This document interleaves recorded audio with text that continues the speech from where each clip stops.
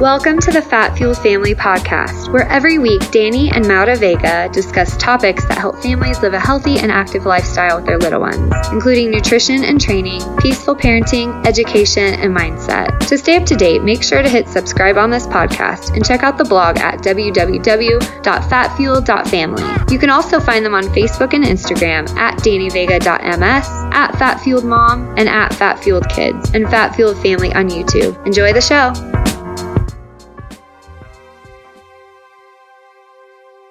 Hey guys, we want to take a minute to talk about a revolutionary idea that our friends shared with us in February that has completely changed our lives.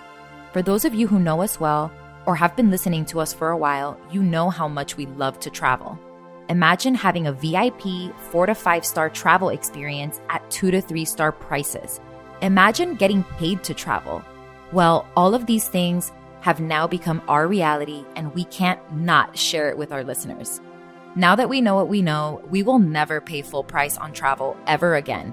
If you're interested in joining us and millions of other people who have been traveling the world and living their dreams, just email us at hello@fatfueled.family for more info.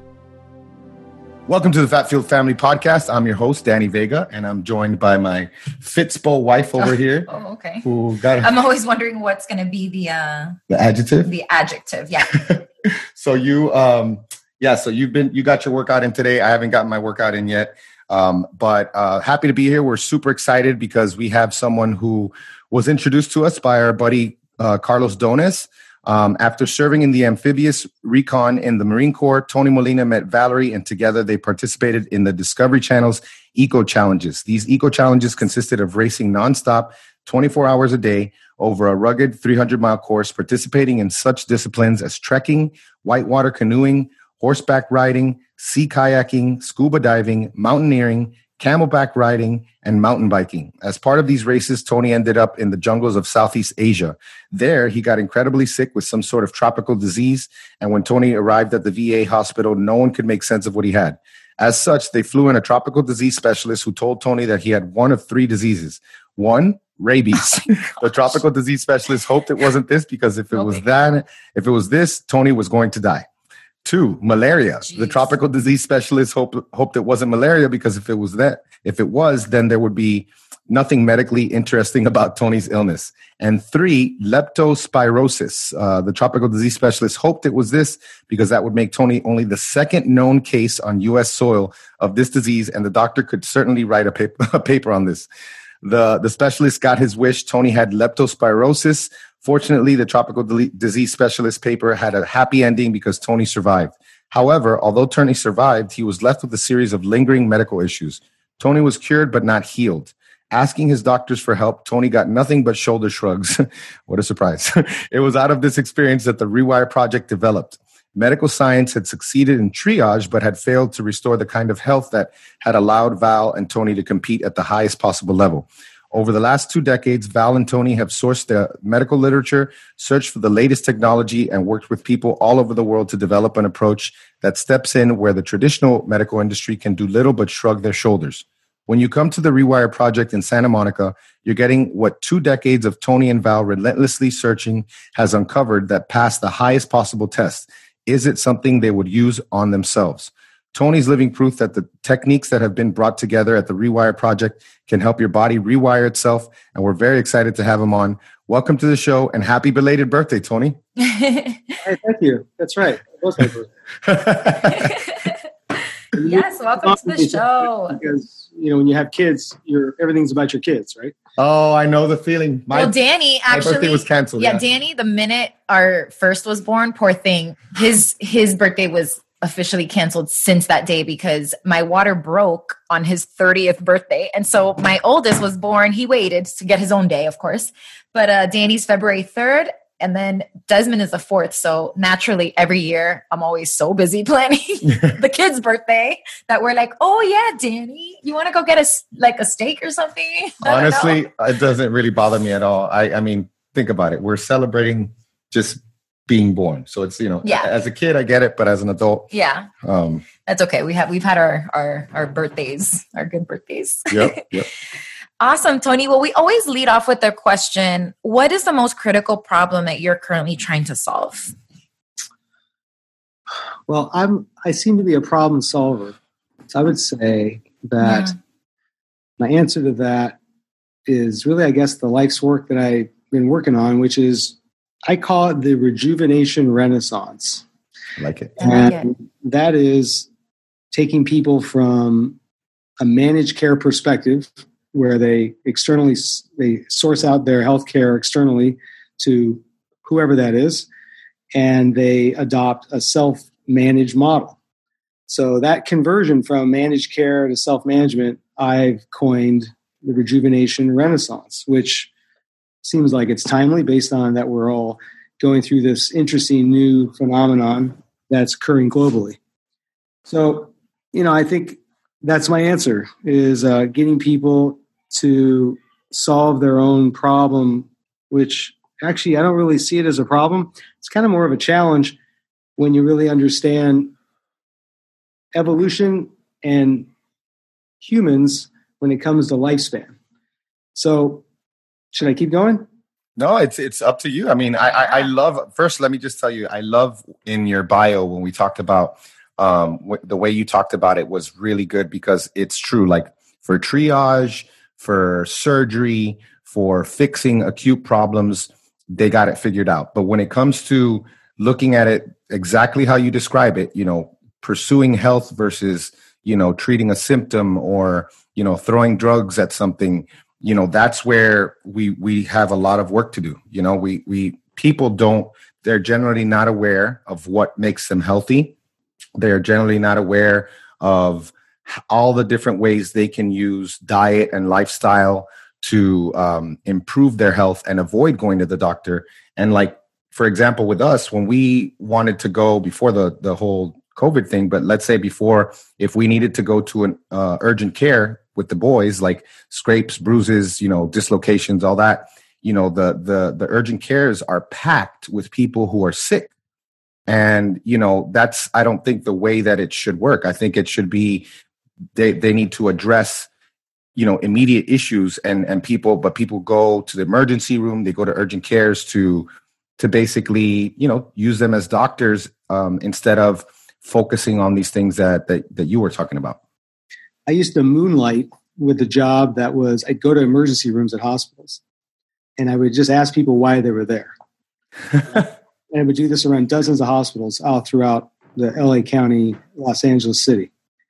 And the majority of them, regardless of what they were there for, they would report chronic fatigue as a secondary symptom to what they were there for.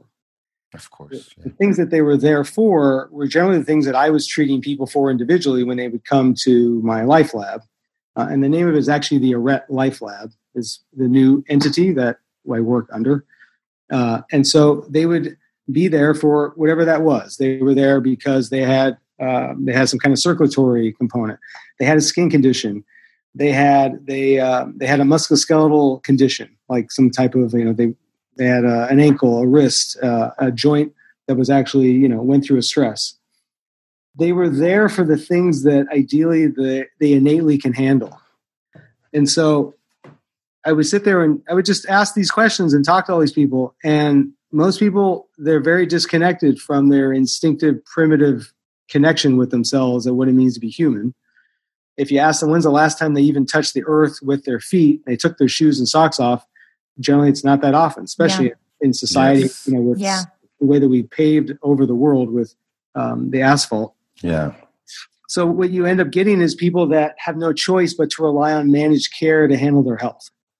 It's not even their fault. It's just culturally how people were brought up, right? I was brought up in Koreatown here in Los Angeles, and my grandmother had TB. And so she was at the City of Hope for like a year. So she almost died from TB. So her value proposition and her references were that every time I got sick as a kid, if I had a runny nose or a sore throat or whatever, I was sick, she thought that meant I was going to die. Yeah. Yeah. Yeah. Of Based course. on how she was brought up. Yeah. So I would get rushed to the hospital, Kaiser Permanente, as a little kid. Oh my gosh. They would what would they do? Well, you have a cold. There's nothing wrong. Your body's designed to do that. You have your two branches of your immune system, your innate and your adaptive immune system. But because I wasn't breastfed, so my adaptive immune system wasn't good. And then I was given antibiotics every time I had a runny nose or a sore throat, which my immune system, right, wasn't able to actually develop. So that's a cultural phenomenon that I grew up experiencing, just like everyone else that I now deal with and help or attempt to help.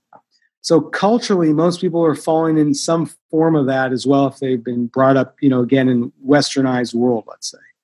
So you have a threshold. You can think about your kids. So you have your own internal threshold. So if you ask yourself right now, let's say one of your kids got a fever and the fever was growing. What temperature would it be that you would say, okay, game over, I've got to take him into the hospital? What would that be for you? Roughly 104. Maybe 104, but 104, that doesn't come down. Persists. Yeah, right, that persists. Right, so you already have that threshold in you. Yeah, which I honestly don't even know where I got that from. Right, so that's intuitive and instinctive. So that's primitive survival. So the fact that you already know that, we didn't even have that discussion before this podcast. Yeah. That's how your threshold is set up. So when it comes to humans and their own health and how they are just moving around through life, their threshold is so low that when there's any form of what I call feedback, which most people would call pain, they generally go to their doctor. Right. Now, it doesn't necessarily mean that they shouldn't go, but if you just back up and just pause for a second, what are they really going for? Well, they're going because they don't necessarily understand what's occurring in their metabolism. Yep. That's right. And the system has the resources to be able to handle these things. We generally just don't allow ourselves the time to get there. So let me give you another example. Let's say you have back pain. Okay, we like to talk about back pain because plenty of people can relate with it. Someone has some form of pain. Generally, there's someone that a friend, a family, coworker, someone has back pain or has had back pain. So it's going to be the same process in terms of this threshold. So how long and how far does it have to go before someone's going to go ahead and medically get it looked at? It's going to be different for each person. But the threshold generally for the person who's been brought up in this environment, this society, this culture, it's going to be real short-lived, especially if the back pain doesn't go away. Right. And you understand it instinctively. Acute pain makes sense, right? If you fall and you injure yourself, whatever, you ride your bike, you fall, you have road rash, it hurts. That's acute. You clean it, it scabs, it heals. If the pain doesn't go away, though, days and weeks goes by, you think something's wrong, which makes sense because, right, it should go away. So then you generally are going to go to your primary care physician or your medical provider, whatever system you have. You're going to have it looked at because that threshold, once again, has been reached where you're like, well, why is it not gone? The scab should have healed. Why do I have pain? And then you go and next thing you know, you're getting an x-ray and your elbow is broke. And then you go, oh, I have a broken bone. So we're always looking to validate our belief systems around what it means because at all points of the day, all you're trying to get done is maintain homeostasis and balance. Doesn't matter what it is you think you're doing. You might be eating one way, exercising another way, but all your system wants to do is survive, and it wants the systems to be balanced. It's looking for homeostasis. So you go to your doctor because your elbow hurts, and now you find out it's broke. So then it meets your model because of how you were brought up culturally. You go, yes, A equals B because my elbow is cracked. Here's the x-ray to prove it, and now you feel better. But nothing's still changed. You still haven't addressed the causation. Right. So that's our model. That's our managed care model. Now, if you're laying in the VA with leptospirosis and the infectious disease specialists from UCLA, which was the top in the country, who would have known that the VA has the best infectious disease specialists in the world? That's interesting. Wow, that is interesting. So I'm laying there like a dog with a blanket over my head because I can't handle the light because I've kind of got rabies is what I think I've got. And he says to me, well, yeah, you're going to die if you have rabies. And so my wife's crying because he has bad bedside manners. I'm laying there just shaking with a violent headache and I can't open my eyes because of the light. And he goes, well, but if you have malaria, you'll be good. You'll just have it the rest of your life, but it'll come and go. But maybe you might have the first case of leptospirosis, which should be really exciting because I can write a paper about it. And you're right about the bedside manner. Golly, he's excited about it. Excited. And they did write a paper about it. It was done at a conference in San Diego at the, I think, American College of Sports Medicine. And anyway, but the reality, though, is right in that moment, if I wouldn't have had modern medicine, I would have died. But because I have it, I had IV drip antibiotics with doxycycline, which was what saved the liver because it attacks the liver and the kidneys. And I didn't need to go on dialysis. And so some friends of mine from France who were in that same race, which is in Borneo, Malaysia, they were in the hospital. And a couple of them almost passed away, but they made it. So the point being, that's when medicine is critical. And then in our country, we have the best medicine there is in the world. When you're dying of leptospirosis, when you're bleeding out and you need a tourniquet. Yep. But when you're dealing with all the musculoskeletal disorders, the musculoskeletal injuries that I deal with every day, when you're dealing with postural disturbances, which generally are just managed, that are dealing from skewed sensory input, then most people are just running around managing symptoms. Yep. And they don't even understand that they're managing symptoms. So really what it seems like needs to go on is people need to be taught a new system for what it means to be human, how to have a reference around it, and then how to triage and take care of themselves. Yeah. First of all, I feel your pain, man. We're both Cuban American. I'm the first generation born in this country. In Cuba, you would feel sick. You go to the pharmacist, you get antibiotics. And, my dad did the same thing. Not only did he put me on antibiotics, and then my mom was afraid to nurse, so I didn't get that either, which, we nursed both, my wife nursed both our kids. And then, sometimes he would put me on antibiotics for just a few days. He was like, changing everything. He thought, and so. It's the culture too. It's like, again, it's like. Slap a Band-Aid on it. But it's not that. It's like, remember we were talking about this, like our parents, they came from Cuba, right? And when they were, growing up and all that, like medicine, farm, like all this stuff was new. So for them, it's like doctors to our Cuban family, doctors are like the final answer, final authority for every single thing. And that's just how, cause for them, it's like the best thing since sliced bread. Yeah, no, I totally agree I love that you're taking that approach because it's so empowering to people, first of all. Yeah. You get, like, you talk about like the lack of feedback, the lack of body awareness, the lack of just, any type of background knowledge on what makes us healthy and what prevents disease. Right. Like that's a huge issue with us. And that's something that we need to work on. I wanted to ask you, because you mentioned France. And then when I heard you say the Arete lab, is that Arete like the French word? Yeah. So Arete actually in Greek means excellence.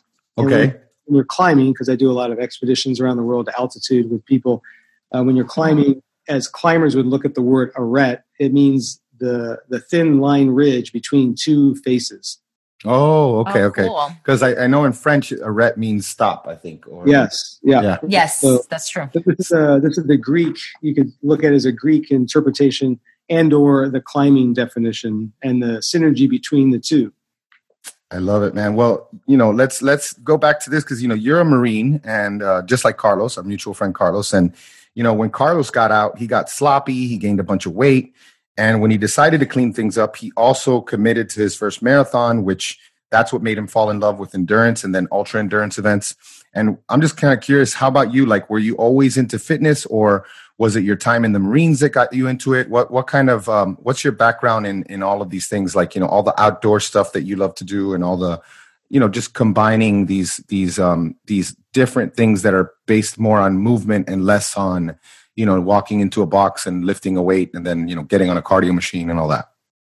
I started off as a rock drummer. I thought I wanted to be like Neil Peart. I used to study, awesome. I used to study Buddy Rich, who was he's one of the best drummers of all time.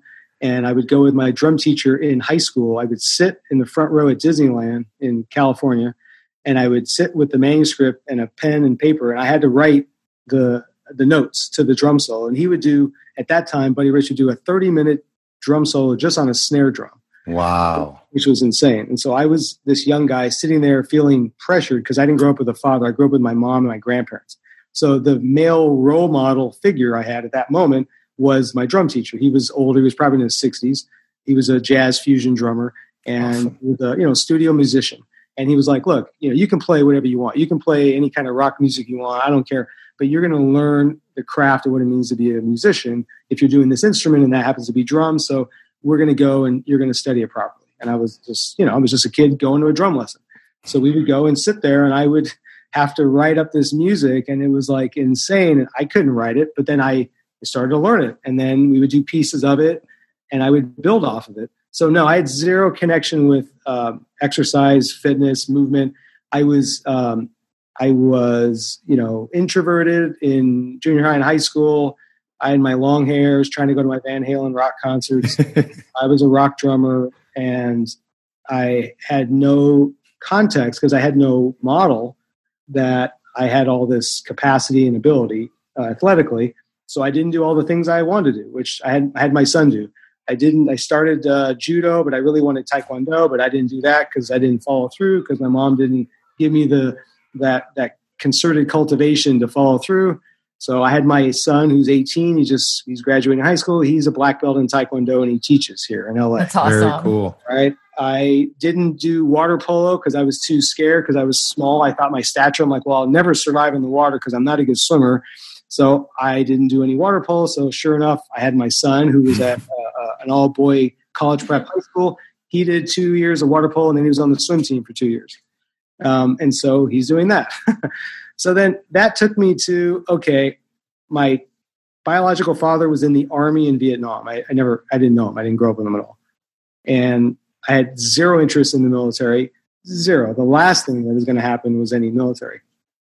But I did know that I needed to leave my house to have some new reboot, if you will.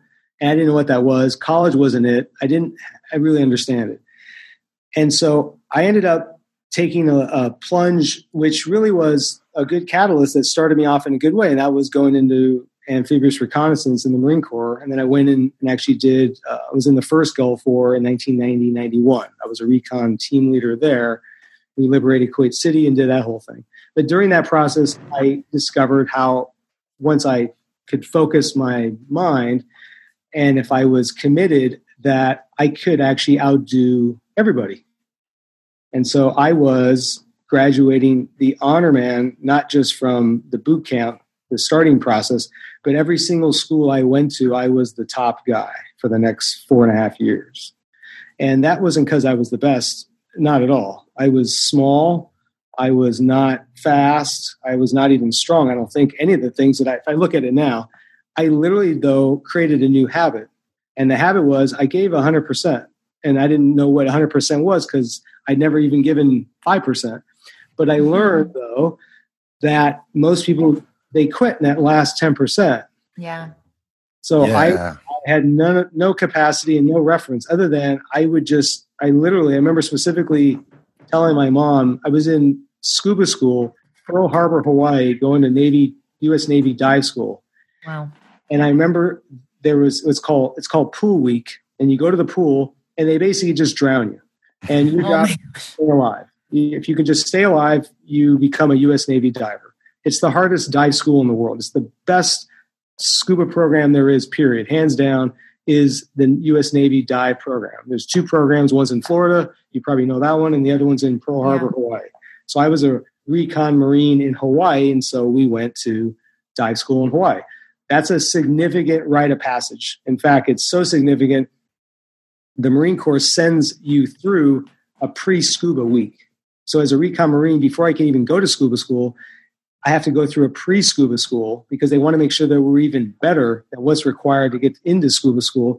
Because when you get there, you're going in with the Navy SEALs as well. And so the quick history on it, because I don't really like to spend time on it, but it seems like we need to because everyone's so focused on the damn SEALs, is in Vietnam. The UDT program, Underwater Demolition Team program, was created from the Navy because the recon Marines there wasn't enough of them to go around to be utilized in the Navy.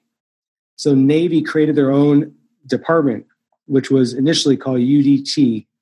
And the recon Marines trained them to create their own program. Hence, the Sea, Air, and Land program, commonly now referred to as SEALs. So for all those people that are out there that are super focused on that concept, because that's like a different life for me, I don't really connect with it anymore. The actual real first guys, the real guys, are the recon Marines. That being said, back to scuba school. So in scuba school, they drown you for those 5 days. The recon and SEALs all come together, and you do the same program for 30 days. And in there, during dive week, I remember specifically, I wasn't going to make it because it doesn't matter who you are. When you're cold and wet and you're underwater and you're hypoxic, it doesn't matter your skill set, your strength. They have you. You're going to drown. So you either decide, this is how I saw it, and this is really what it's like. You either decide that you're willing to basically die for the cause, or you're going to make it. And so that's what I did. I was laying in bed the night before the final testing in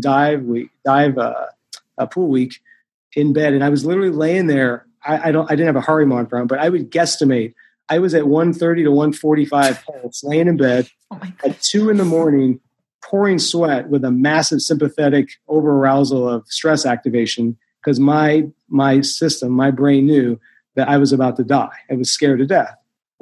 I'm not even in the pool of what was coming, right? That's anxiety. So then to get through that, I remember I had to specifically have a conversation with myself, which wasn't formal. It was subconscious. But I remember said to myself, I said, okay, I'm either going to make this day or I'm not going to make it, but I'm not going to stop. And that's because I committed everything into it at this point. And it really was on the edge of, I couldn't consciously see that I could do it. And so if you can't see that you can actually achieve something, how are you supposed to move forward? There's no path. It's like a chasm and you can't see the bridge across it. So I'm standing there and I have to jump, call it 30 feet across the gorge. Well, I can't jump 30 feet. And I know that I have no choice because in a couple hours, I'm going to have to make the jump. So how am I supposed to make the jump? So I'm sitting there all night trying to figure out how am I supposed to make this jump of 30 feet? And I cannot figure it out.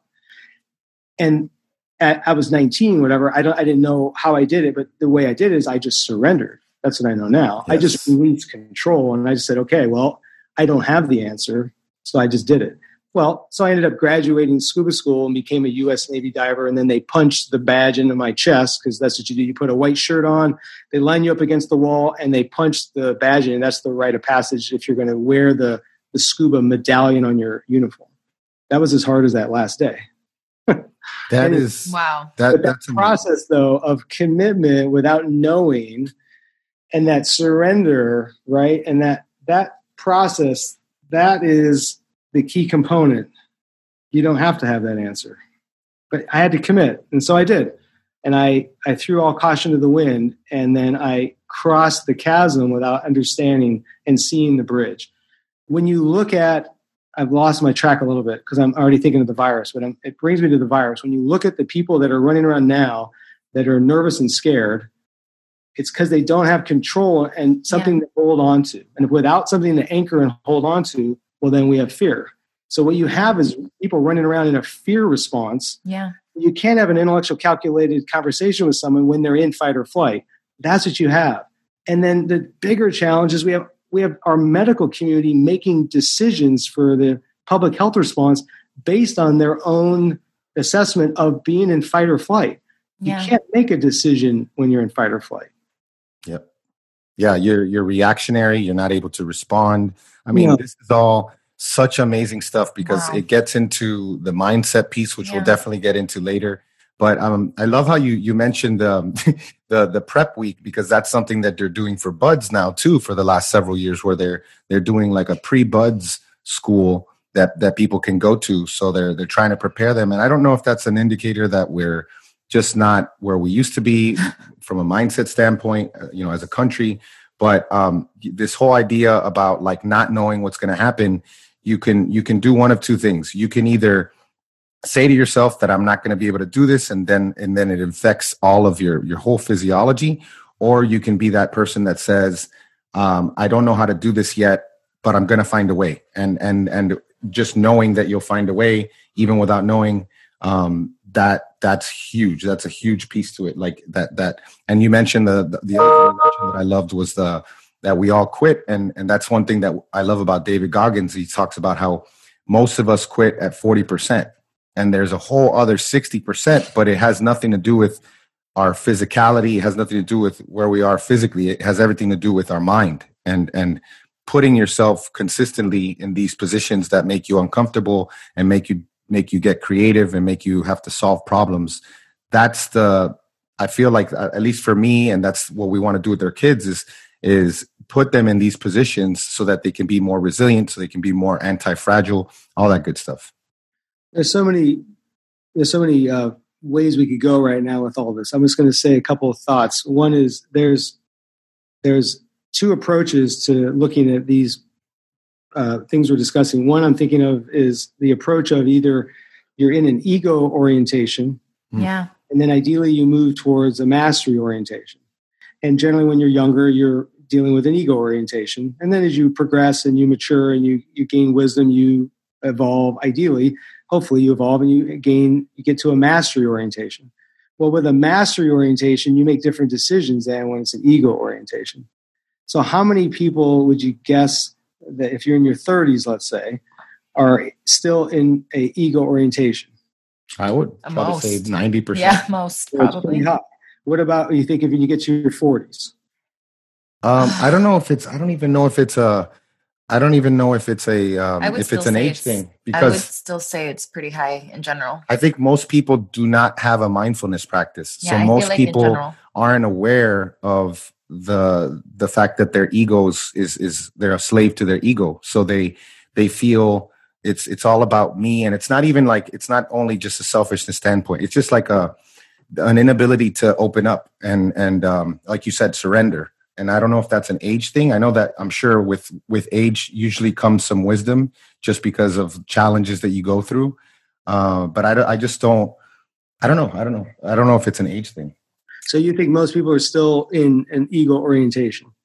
Based on what I see? I feel like most people are probably in ego orientation indefinitely unless they make a conscious effort to get out of it and have habits in place. Another part of this is that I'm not sure how old you guys are. So I just turned 52. So I'd be dead already. I'd be dead about 2 decades ago. So let's just say roughly 30 is about what you'd be living physiologically if we backed up time. And part of our challenge is just that, is that now that you're able to live, we've handled sanitation, we've handled hygiene, we've handled shelter. Now we have new problems. So we've handled all these great things. And yet you still don't have the processes to handle cellular repair for your body to handle you living without all these symptoms that people manage in their health. So then you're living with them. So now you're talking about someone's in an ego orientation. They are dealing with whatever they're dealing with. They're taking 1 to 2 medicines. They have one musculoskeletal component. Let's say they've had a knee thing that's going on. Mm-hmm. They have anxiety, whatever you can go down the list. There's an endless list that people are doing. And yet they don't have the actual resources for the body to then make the change. So then they kind of get stuck in that managed care process because, well, what else are they going to do? So we have to give them that people need a system. It's not about diet and exercise. It's actually getting to for them to connect that they need to adopt their own social self-care strategy, not because it's cool, not because it's a fad or a trend, because it's instinctive and it's primitive, and that's what you do as a human. In fact, if you want to go further, I'll judge a little bit. So if you're walking around and you see people they're pushing a shopping cart, what percentage of people are leaning forward on the shopping cart to rest? Oh my gosh. Yes. Now I'm going to notice this forever. Oh yeah. It's going to bother me now. Yeah, most. Why is it that they are not even able to go get the food that's going to put them more in probably type 2 diabetes? Yeah. Anyway. Exactly. So 1/3 of what you eat keeps you alive and the other 2/3 keeps your doctor alive. So here they are leaning over their carts. They don't even have enough oxygen to manage normal metabolic function at sea level. And then they're going to go ahead and ingest the extra calories that's going to confirm that they need the managed care in the first place. Right. So who's really to blame? So you can look at, it's really a cultural thing. Yes. It is. 100%. People don't have they're not lazy. People need to actually be able to shift the culture. So how are we going to shift the culture? Well, again, I think it's back to someone needs to lead this thing. It's a fragmented industry. I've been in the industry, I'll call it the health and fitness industry. I've been in it for half my life. It's way fragmented. And I used to spend so much time trying to recreate and duplicate myself. And I ended that, and that was that last business, which is what you introduced me as. And so I ended that because I couldn't duplicate myself. So now I don't want to duplicate myself because I already tried over and over and it didn't economically work. But in life, we kind of focus on things that economically work. So, Tony, your system doesn't work because economically it doesn't work. Well, that's not actually how it works. How it works is if you can, as a human, run well, if you have good heart rate variability, if your ventilation system, your respiratory system runs well, because that's our limiter in our physiology. That's why the virus attacks the respiratory system. Yeah. If you have a good balance of parasympathetic, sympathetic system, means your rest and digest and your fight or flight systems, your hormone stress response is healthy, and you have love in your life, and you can create that, and you have something to hold and squeeze like a cat or a dog or a kid, you're doing great. Yeah. But people don't have that. So then what do we have? We have a system that's set up to support the triggers really and the symptoms. So then we're just running around doing our best as a bunch of animals managing symptoms. So what you're seeing really is just self-medication, different forms, whatever it is, gambling, overeating, overexercising, keeping ourselves busy with work and career, when we're getting farther and farther away from our ancestral instinctive past. Once again, when's the last time people have just taken their shoes and socks off and walked in the sand or the dirt? When's the last time they've laid bare-chested straight down in the dirt and grounded themselves? Yeah. When's the last time they've actually consciously have done breath work? Not because it's cool and there's a bunch of great techniques out there, but because their respiratory system is limited. Because you go to an ER room like I used to do at the emergency rooms, and I would run around with a pulse oximeter. I would just check people's oxygen saturation at sea level, and they weren't even at 98%, which is generally They were just hypoxic, just sitting there.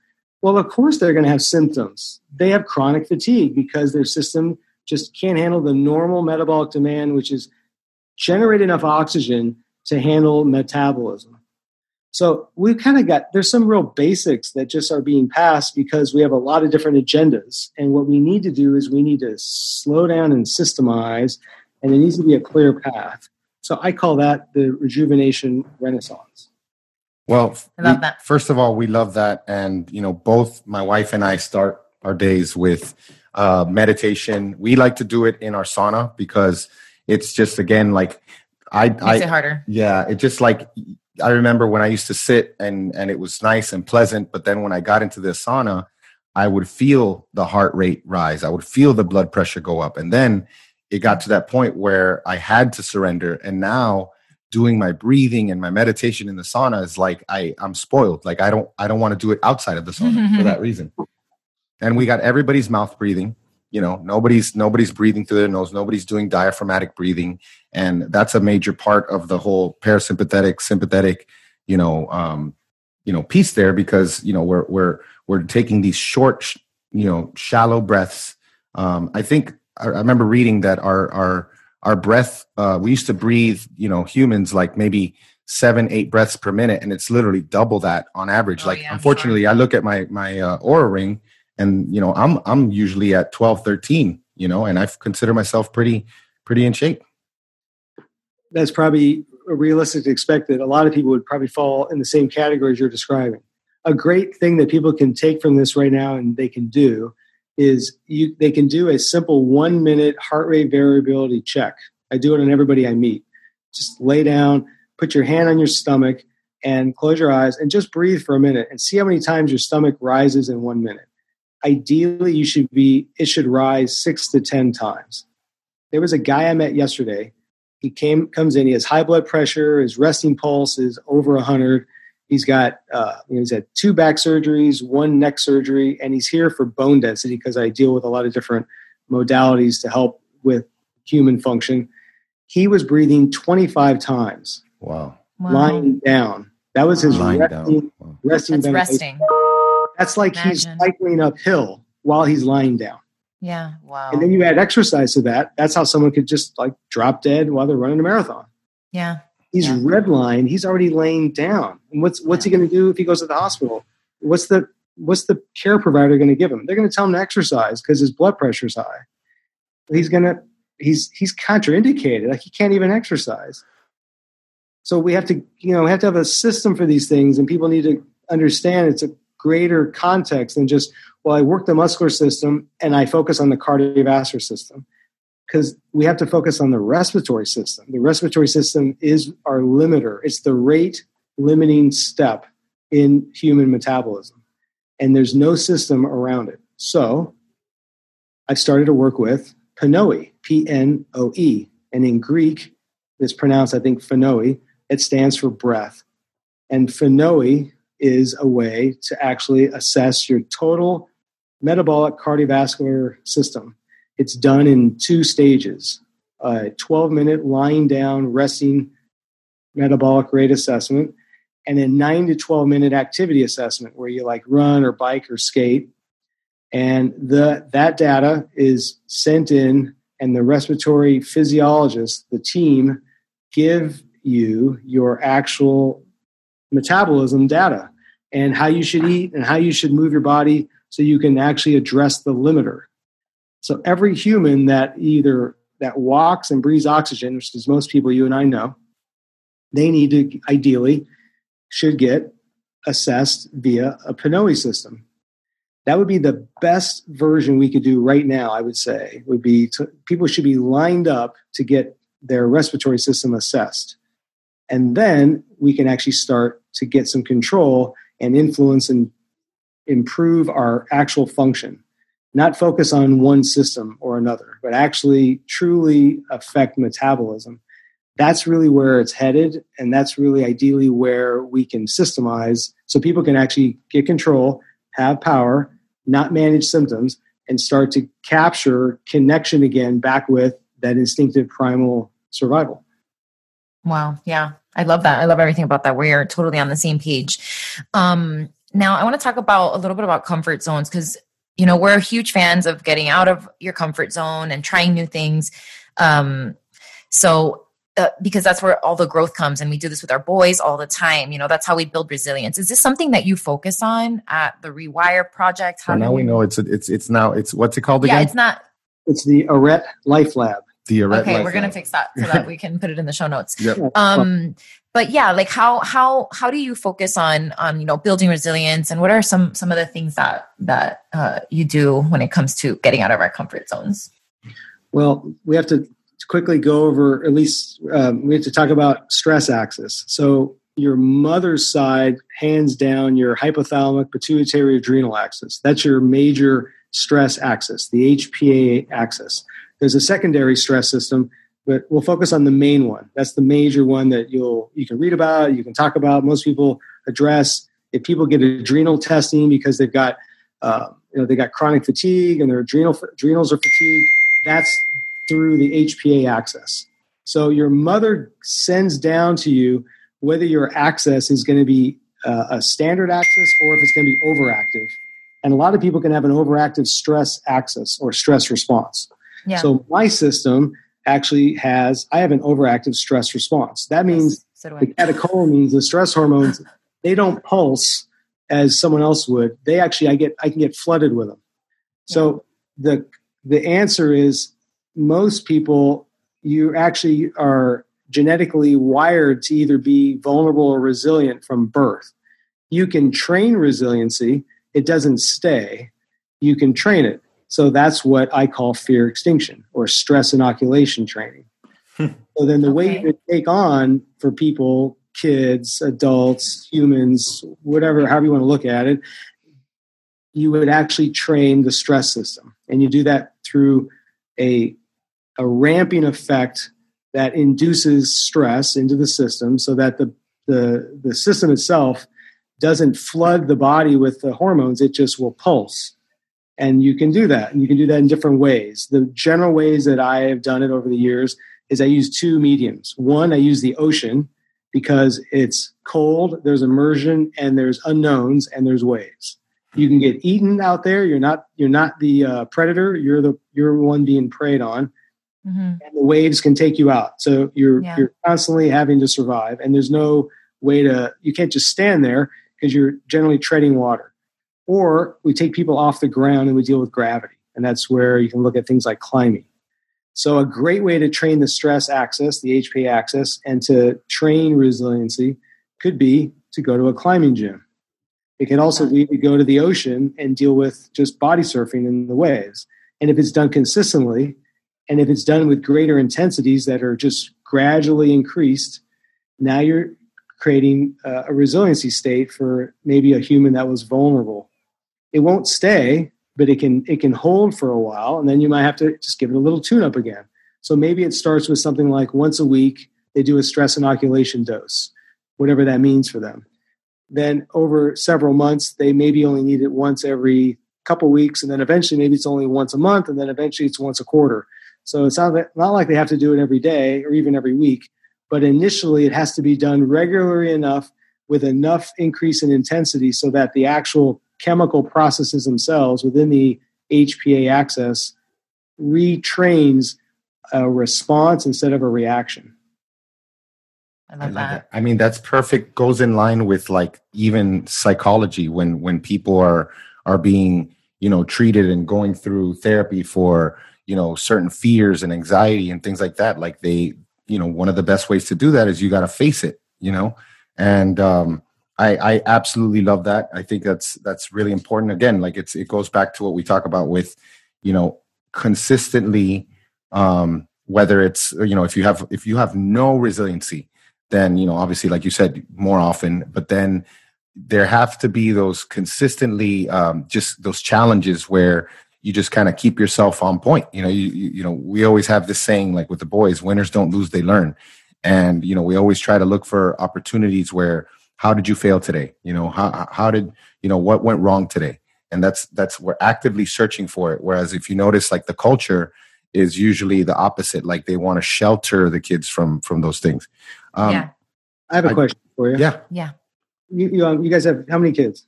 2 boys. Yeah, 6 and a 9-year-old. Okay, and do they play sports? They both do jiu-jitsu. And how far is the jiu-jitsu studio from where you live? Probably like a 25-minute drive. Yeah. So what is that in miles roughly?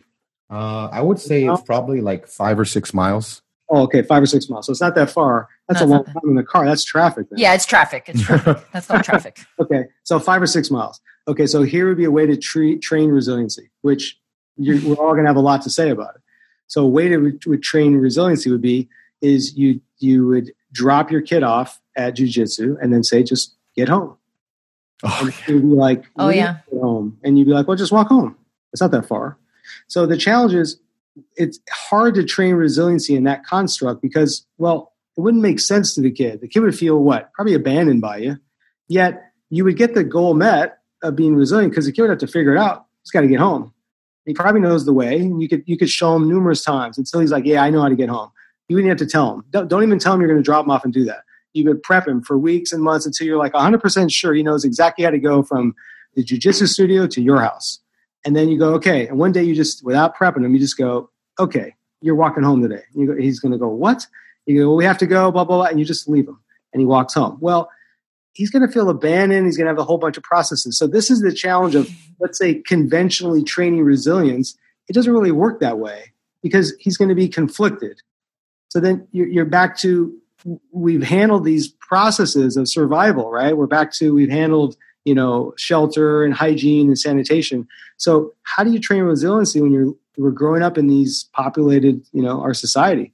It sounds so simple. So we have to get back to the basics, right? Now we're back to, again, getting them reconnected with instinct and primal aspect, right? So then this is where we can use tools, things like temperature, right? So you're talking about a sauna, extremes of temperature at both ends of the spectrum, heat and cold, trains resiliency. Separate from the metabolic functions that it helps with or potentially helps with, it's training resiliency, which is innate to the human. So now it brings me to talking about human needs. And all the people that are running around managing different, again, crises, different disorders, whatever it is they're managing. Yeah. The innate needs of the human need to be met. And then the resources we have are innately within us to use to handle them. We've just lost sight of that, and we've lost touch with that. So that's really, I think, the way you get it handled. So there is a bit of a process to it. Hence, again, we need to bring together this fragmented approach, which is, like kind of what we're doing now. Like here we are doing this podcast. It's a fragmented thing. We need the cultural shift to be occurring, which is going to take things like this, like we're doing, and more to bring it together so we can all collectively make a shift in culture, not on actually how we do it, but just the culture itself is different. And then it will get handled for us. That will change our dynamics of life. It means that, you might not need the things you need. You're not going to be having the prescriptions you have. You probably aren't going to have a membership to some place, whatever that is. You're going to be dealing with it differently. But who wants to get that uncomfortable and live that way? Yeah. So there's a lot of bigger questions around the realities of actually what it is we think we're asking we like, I think. I agree. And it's so funny that you actually used that specific example of the boys walking home because, we homeschool the kids and we follow John Taylor Gatto. He used to be a school teacher in New York, and he's huge with the unschooling movement. And he told a story once about Richard Branson. And we all know how the story ends. Richard Branson is a gazillionaire. He has his own private island. He's a very successful person. But he told a story about when he was 4 years old. Okay, you're literally telling me this story. And of course, my mom heart, I'm already getting a little bit anxious about it. Like just even thinking of my 6 and 9-year-old, right? Okay. But I'm here worried about like my 6 and 9-year-olds, right? Granted, it's a different, we don't live in like the same. He was rural. Yes. So Richard Branson, his mom was a single mom, and she worked with the airlines stewardess. So she was really trying to do that and build resilience in her son in case anything ever happened to her. And when he was 4 years old, 4 years old is little. Okay. When he was 4 years old, she stopped. And this is in rural England, like just grass, nothingness. She stopped about 9 miles in the car from their home and said, "Do you think you can find your way home from here?" And he said, "Yeah." And she goes, "Okay, get out." He didn't come home for hours. It was like 9 miles. But after that, I think he says that after that day that he didn't think anything. There was nothing he didn't think he couldn't do. You know what I mean? Like after that point, he was 4 years old. So it's just crazy to me. But yeah, it has to be a movement. It has to be a movement for and we try to do that with our friends. And like, we're lucky here that we have a good little group here on our block where we're like, we just let the kids leave. Like, I don't want to see you all day. Like, just get out of the house. Like, people are scared to like let their kids play in the street now and all this stuff. So, but we've created a culture. Yeah, which is nice. So, our platform, we focus on, again, like now I'm kind of self-conscious of what you're talking about with fragmented, because it's true. Like it's hard to, but at the same time, what we try to do is we try to share how all these pieces fit together. So we definitely, we focus specifically on 5 pillars, nutrition, fitness. We talk about parenting because it's important to maintain that autonomy with the kids as much as possible. But then again, like educate them. And then, of course, education and mindset. So what I was kind of curious about is, do you have like an overarching nutrition philosophy? Or is that like something that you approach on a case-by-case basis after, for example, doing now I'm forgetting the Greek word that you're talking about, the Pnoi. The Pnoi. Like, is that the jump-off point with, if you were to prescribe a way of eating or create a meal plan or educate them, is that what kind of leads you, or is there like an overarching nutritional philosophy? Yeah, I can answer that with yes. One, it is 100% the way that now I'm only dealing with people in terms of how they eat, is they have to do a respiratory analysis to have an understanding of how they should eat, because you metabolize fat through your breath when you exhale. So most people, not all, but most people are still in some form looking at weight loss as a goal in of itself, which that's not a goal for metabolism. The metabolism just wants to be healthy and balanced. But we as individuals have our own personal agendas and goals. So yes, the answer is the PNOE is absolutely 100% the way to go, because then you know exactly what the metabolism is looking for and how you should eat based on what your goal is, if it's fat loss, conditioning, or muscle gain. And then the overriding umbrella from there is what I call longevity programming, or programming humans for longevity. And that's actually out of USC here in California, their Longevity Institute, where they spent over 2 decades working on creating the first fasting mimicking diet, or Dr. Walter Longo. Yeah. Longo. So the process of looking to shift people from any form of dieting into ideally programming them for best version of longevity is an overriding theme. And then the way they would get it done would be a combination of assessing the respiratory system via the PNOE device analysis and getting that actual dietary analysis using that. And then depending on the person and what they're dealing with, then having them do these FMD cycles, depending on how many times they need it, a couple of times a year. And an FMD cycle is a fasting mimicking diet, 5-day plant-based fast cycle. Very cool. Yeah. So back to nutrition, because I want to know about like your the longer events that you do. Can you give our listeners some insight onto how you fuel for these longer events that you do? Well, I don't do them anymore, but I used to do for 10 years. I'm one of 2 people in the world that did all the Discovery Channel Eco Challenges, which are these 8 to 10 day nonstop, 24-hour day races. I did those with my wife for a couple of them. Wow. And, I did 2 a year for 10 years. So that was a lot. That was 20 years, 20 races in 10 years. And those were really the unconventional Olympics. And it was 4 or 5 person co-ed, a team of 4 or 5 people co-ed. You would race on non-motorized modes of transportation indigenous to the country. We raced all over the world, all over. Fiji, New Zealand, Morocco, Switzerland, wow. All over. And each country, based on the environment and the topography, you would use the modes of transportation that made sense for that area, right? So if we were in Morocco, you were riding stallions and you rode camels, and you were kayaking down the coast on the Barbary Coast. You would trek and mountain bike through the Atlas Mountains up to 14,000 feet. If you were in Fiji, you were doing it, you were in, outrigger canoes, and you were in sampans. You were, if you were in China, you were maybe inline skating, and you were whitewater paddling, and you were mountain biking. So it just depended on where you were. But those things were very specific because it changed my entire reference for what it meant to move my body.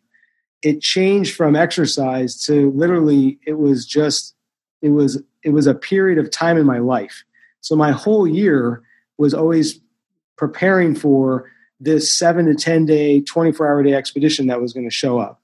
And it was awful because you knew what was coming up. You knew the course, you got the maps, you had 24 hours to plot the route. You had your maps, and you had to do the navigation, and you knew exactly what was going to happen just generally. So for example, in Ecuador during one of the races, we knew we were going to climb Cotopaxi, which is a 6,000 meter alpine climb on rope teams on the glacier. We knew we had to paddle over like 150 miles down the coast in open sea kayaks. We knew we had to ride horses across the Pampas. We knew we had to mountain bike for roughly 200 plus miles. All that had to be done at altitude. All that was done consecutive, and all that was done nonstop. When you actually do it, though, it's nothing like what you're preparing for, because nothing can prepare you for it. So you go through a process of complete, utter, like you're devastated and scared to death before you toe the line, and you just get humbled, and you're completely, the humility you walk away with is insane. And so that scrubbed and scraped me across the ground and removed all ego I ever had and moved me into a mastery orientation, because I was around some of the best athletes in the world, and we were all together in it. and you had no choice but to collaborate. I used to do a lot of team trainings in my last business, and we would do corporate trainings for people and companies. And it was focused mainly on their ability to get to the point where they could experience collaboration. The challenge with collaboration when it's done in a corporate environment is every single person who is involved has to be contributing at the same percentage as everybody else. And generally, that's not the case. So in the corporate environment, most people don't ever get to truly experience collaboration, which they're desperate for, and they'll pay for it, but they can't get it because everyone's not willing to give that 100% all at the same time. So in those races, what we would work at and what I was always longing for, which I actually never even achieved, was I wanted just to be able to have that true 100% collaboration. And so we never found it. Every year we would change the teams up because each person, there was some dynamic that just didn't work. And the teams that did really well, there was only a couple of them, they never changed team members. They managed with what they had. Even if there was things that they didn't like about individuals, they kept it together because they actually then could have true collaboration. So the couple of times I did experience it, the only times were actually with non-Americans. They were with people that were born and raised in the South Island of New Zealand. And the Kiwis taught me the true meaning of teamwork, not the military, not my education, none of my other experience, zero. The worst people in collaboration were the military. Only people that actually truly collaborated were the Kiwis. And it was like this. It was very simple. Here's how it went. If there was 5 of us on a team, my role as an individual was to only take care of the other 4 people. Everybody else's role was the same. Their role was to only take care of the other 4 people. So when you could actually get to the point where all people on the team could literally feel safe, secure, solid, connected, that the other 4 people genuinely, truly were interested in only your best interest, the freedom that represented and what it was like to experience that was, if I could package that in a bottle, that would win above Richard Branson's economic success. Yeah. Because that experience, there's nothing like that unless you've tasted that and had that. And I've only had that twice in those races. And from that point forward, everything I did redefined it. So I couldn't go back after that. So anything that I would do with people in movement and athleticism, with sport, with their function and health, whatever the category was, I would always skew them to just have some connection towards what it means to just really have connection and intimacy, because that's all it is. Really what I was seeking was vulnerability. I wanted to be vulnerable enough that I could be exposed. Right. I needed to feel safe enough in a position in some point where I could do it. And I needed to not be judged on the other end, which was what was devastating. How could the world-class endurance athlete, Tony Molino, the recon Marine, Gulf veteran, whatever, now I'm here, I'm throwing up, I have trench foot on I have blisters, I'm being towed up a hill on a leash by a guy from New Zealand who's a carpenter, and I'm useless. Yeah. And then to not be judged. Right. And then 24 hours later to be in the same position doing it for him, that's collaboration.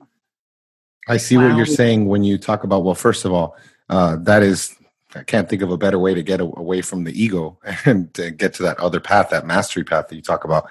But I see now why you look at things the way that you do, because, it's just not how we look at things. Like we've talked about managed care, but it's the same approach with fitness and nutrition. We have that same, everything's a nail when you're a hammer, like managing the system, managing this and doing this. And then, and at the risk of sounding like a hypocrite asking this question now, because we're still, culturally, we want to be given a recipe. We want to be given a list of things. I'm curious, what you would say to someone, let's say this person's not, they don't have any of these races planned, but what are some things that people can do, like some habits that people can start to cultivate to help them over time get away from their ego, open up, become more vulnerable, are there any things that people can do, on a daily basis, like some practices that people can incorporate to kind of get them on the way there? That's a great question. There's so many ways to answer it. My first thought was it made me think of our innate needs as humans. And I would say that would be probably a good starting point for most people, is they don't need anything new to do. There's way too many things we can do and systemize and utilize, and all things have just a lot of efficacy and benefit to a lot of different practices and things you can do. I would say, again, we get back to the basics of it is, how much is that individual managing? What are they actually managing? And how do they feel about themselves? How well do they rest at night? Can they just sleep at night feeling, comfortable? Most people don't. They're managing something. Well, what if we could just maybe start there? So I would say the answer is, the habit would be to understand what it means to be human again. And to do that, you need to do a little inventory to understand what it is. So I'm going to go over it right now. And the list is this. Our needs are, there's about 10 of them. And they're emotional needs. There's security. There's autonomy and attention. There's intimacy and community. There's status within our communities. There's achievement and competence. There's privacy, and there's meaning and purpose.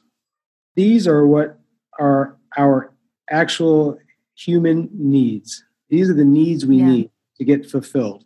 If we don't have them fulfilled in some form, shape, or fashion, then we start to medicate. We start to figure out our triage in our life.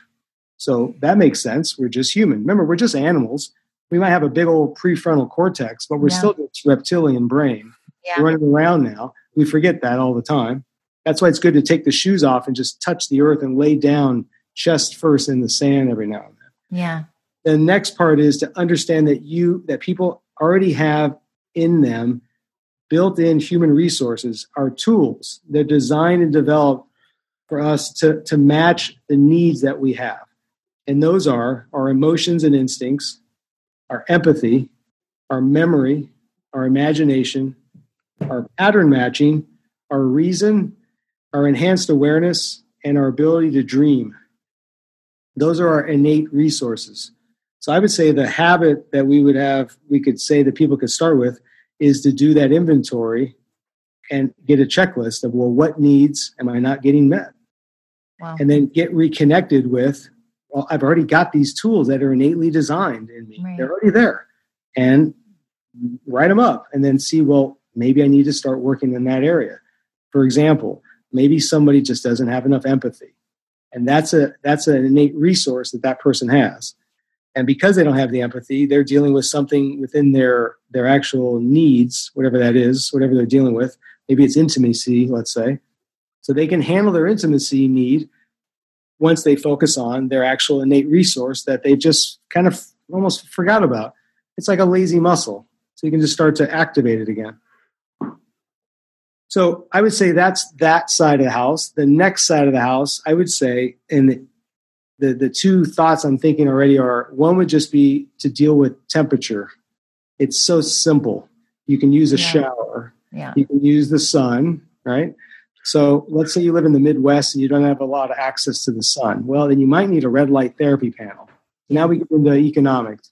So you can get a small handheld red light handheld wand for $200. Maybe that's a way to start to use temperature. So the way you would use temperature is you could start with a hot-cold contrast shower. That's a great start for people.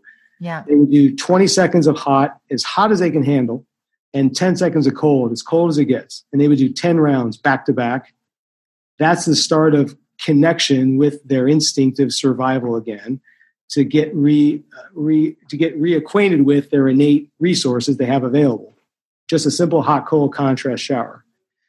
Most people are going to have a hard time because they have to deal with the discomfort. And that's when you're getting back to dealing with your innate needs. Well, what does it really mean for you to be uncomfortable? And what does discomfort, mean to you? Well, maybe you want to jot that down.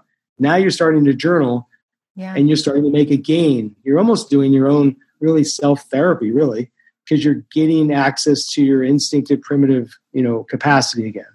So I would say those two ways would be a great way to start. Temperature is a good way for people to begin this rejuvenation renaissance, and reconnection with their innate needs and the innate resources they already have available within them. I love that. I'm going to write all those down. That's going to be our audio clip for sure. Well, I also just love the steps, like practical steps that I can, work into my life. So I really, really appreciate that. First, before you ask him a question, tell him what you were laughing, why you were laughing when he was talking about empathy.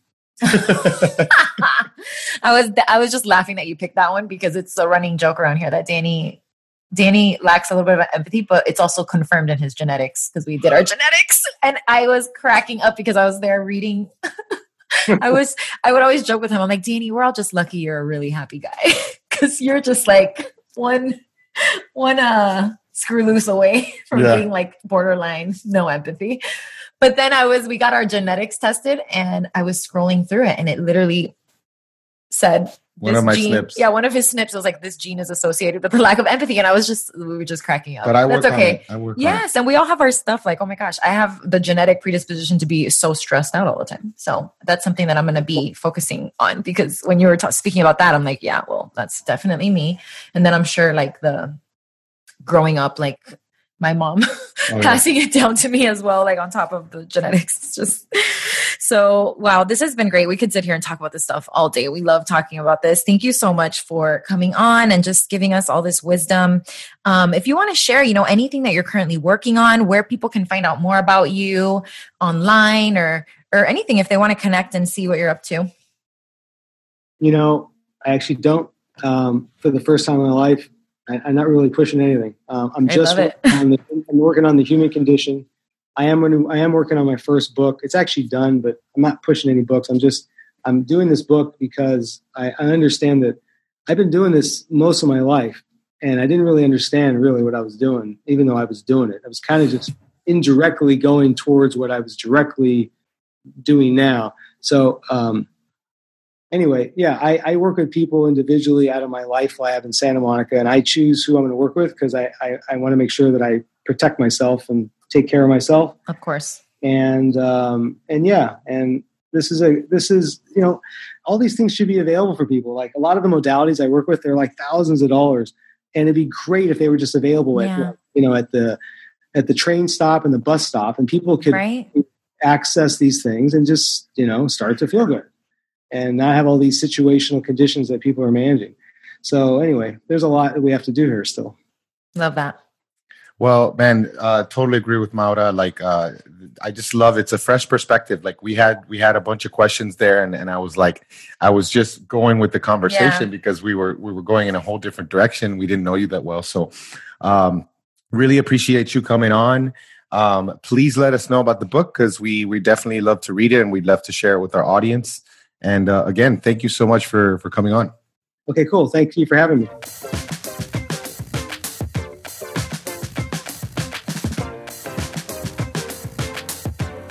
Hey guys, we're going to take a minute right now to tell you about one of our amazing sponsors, Santa Cruz Medicinals. Santa Cruz Medicinals is a company that we've been using for years now. They make high potency, high quality, lab tested CBD formulas at an affordable price. They offer ketogenic, paleo, gluten-free, sugar-free, lab tested formulas. You all may remember when we did our cannabis series last year.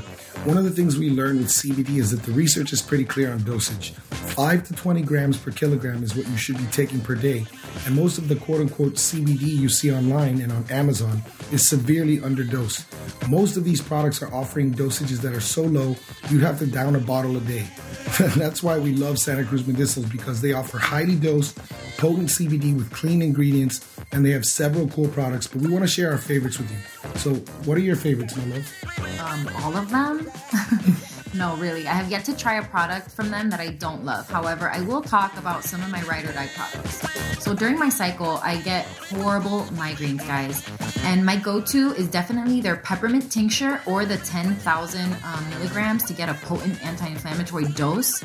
Peppermint has been shown in studies to relieve migraine pain. But let's talk about the pain salve real quick, because this I use for almost everything. And everyone in this household agrees we cannot live without it. So the CBD pain salve, it has clean ingredients that you can trust, but it also has peppermint, which really, really helps. And so what I like to do is I'll rub some on my temples, and it really provides instant relief for me when I have bad headaches. But of course, I'll use it as well for any muscle pain that I have. Well, I'm personally a huge fan of the 10,000 milligram bottles of CBD in MCT oil. I put it in my coffee, and then again at night, I'll put some more in, like some broth or whatever drink I'm drinking, a hot tea, to get an adequate dose for the day. I also love the pain salve, especially when I'm extra sore. We usually take turns massaging it onto each other, and it always does the job. You guys also have to try the new CBD infused hemp and collagen protein. If you're a fan of horchata, you will love this one. Oh, that one is so good, guys. We just tried it and it is so good. So yeah, if you're interested, check them out. You can find them at scmedicinals.com. And of course, don't forget to use the code FATFueledMom at checkout to save 15% on your order and get free shipping, guys.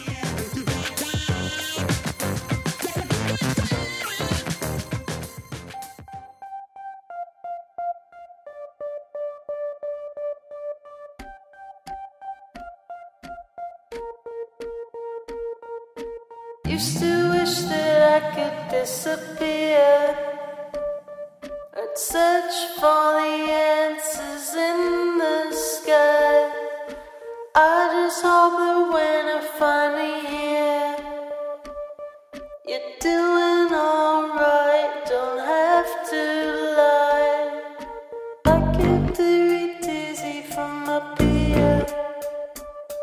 My life years seem to be passing me by. I could never understand the fear. I never got a chance to say goodbye.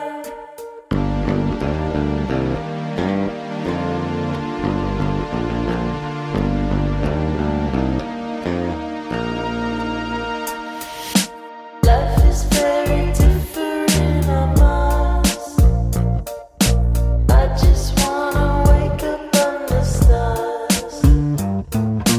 I think I will make it out alive. Only intuition gonna take me on my mission. My life is very different, I must. I just wanna wake up under stars.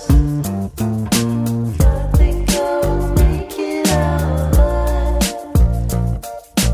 Only intuition gonna take me on my mission. I feel I could become the puppeteer. My nightmares hate to see me try. Lightheaded from breathing too much air. Calm down, take a break for a while. Though they speak in ways I cannot hear, my thoughts determine I might die of the inevitable I fear. The journey was supposed to make me fly.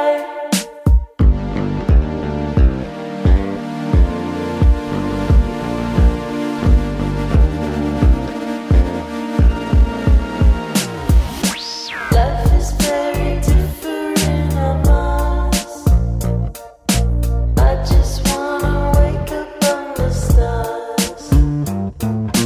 I think I will make it out alive.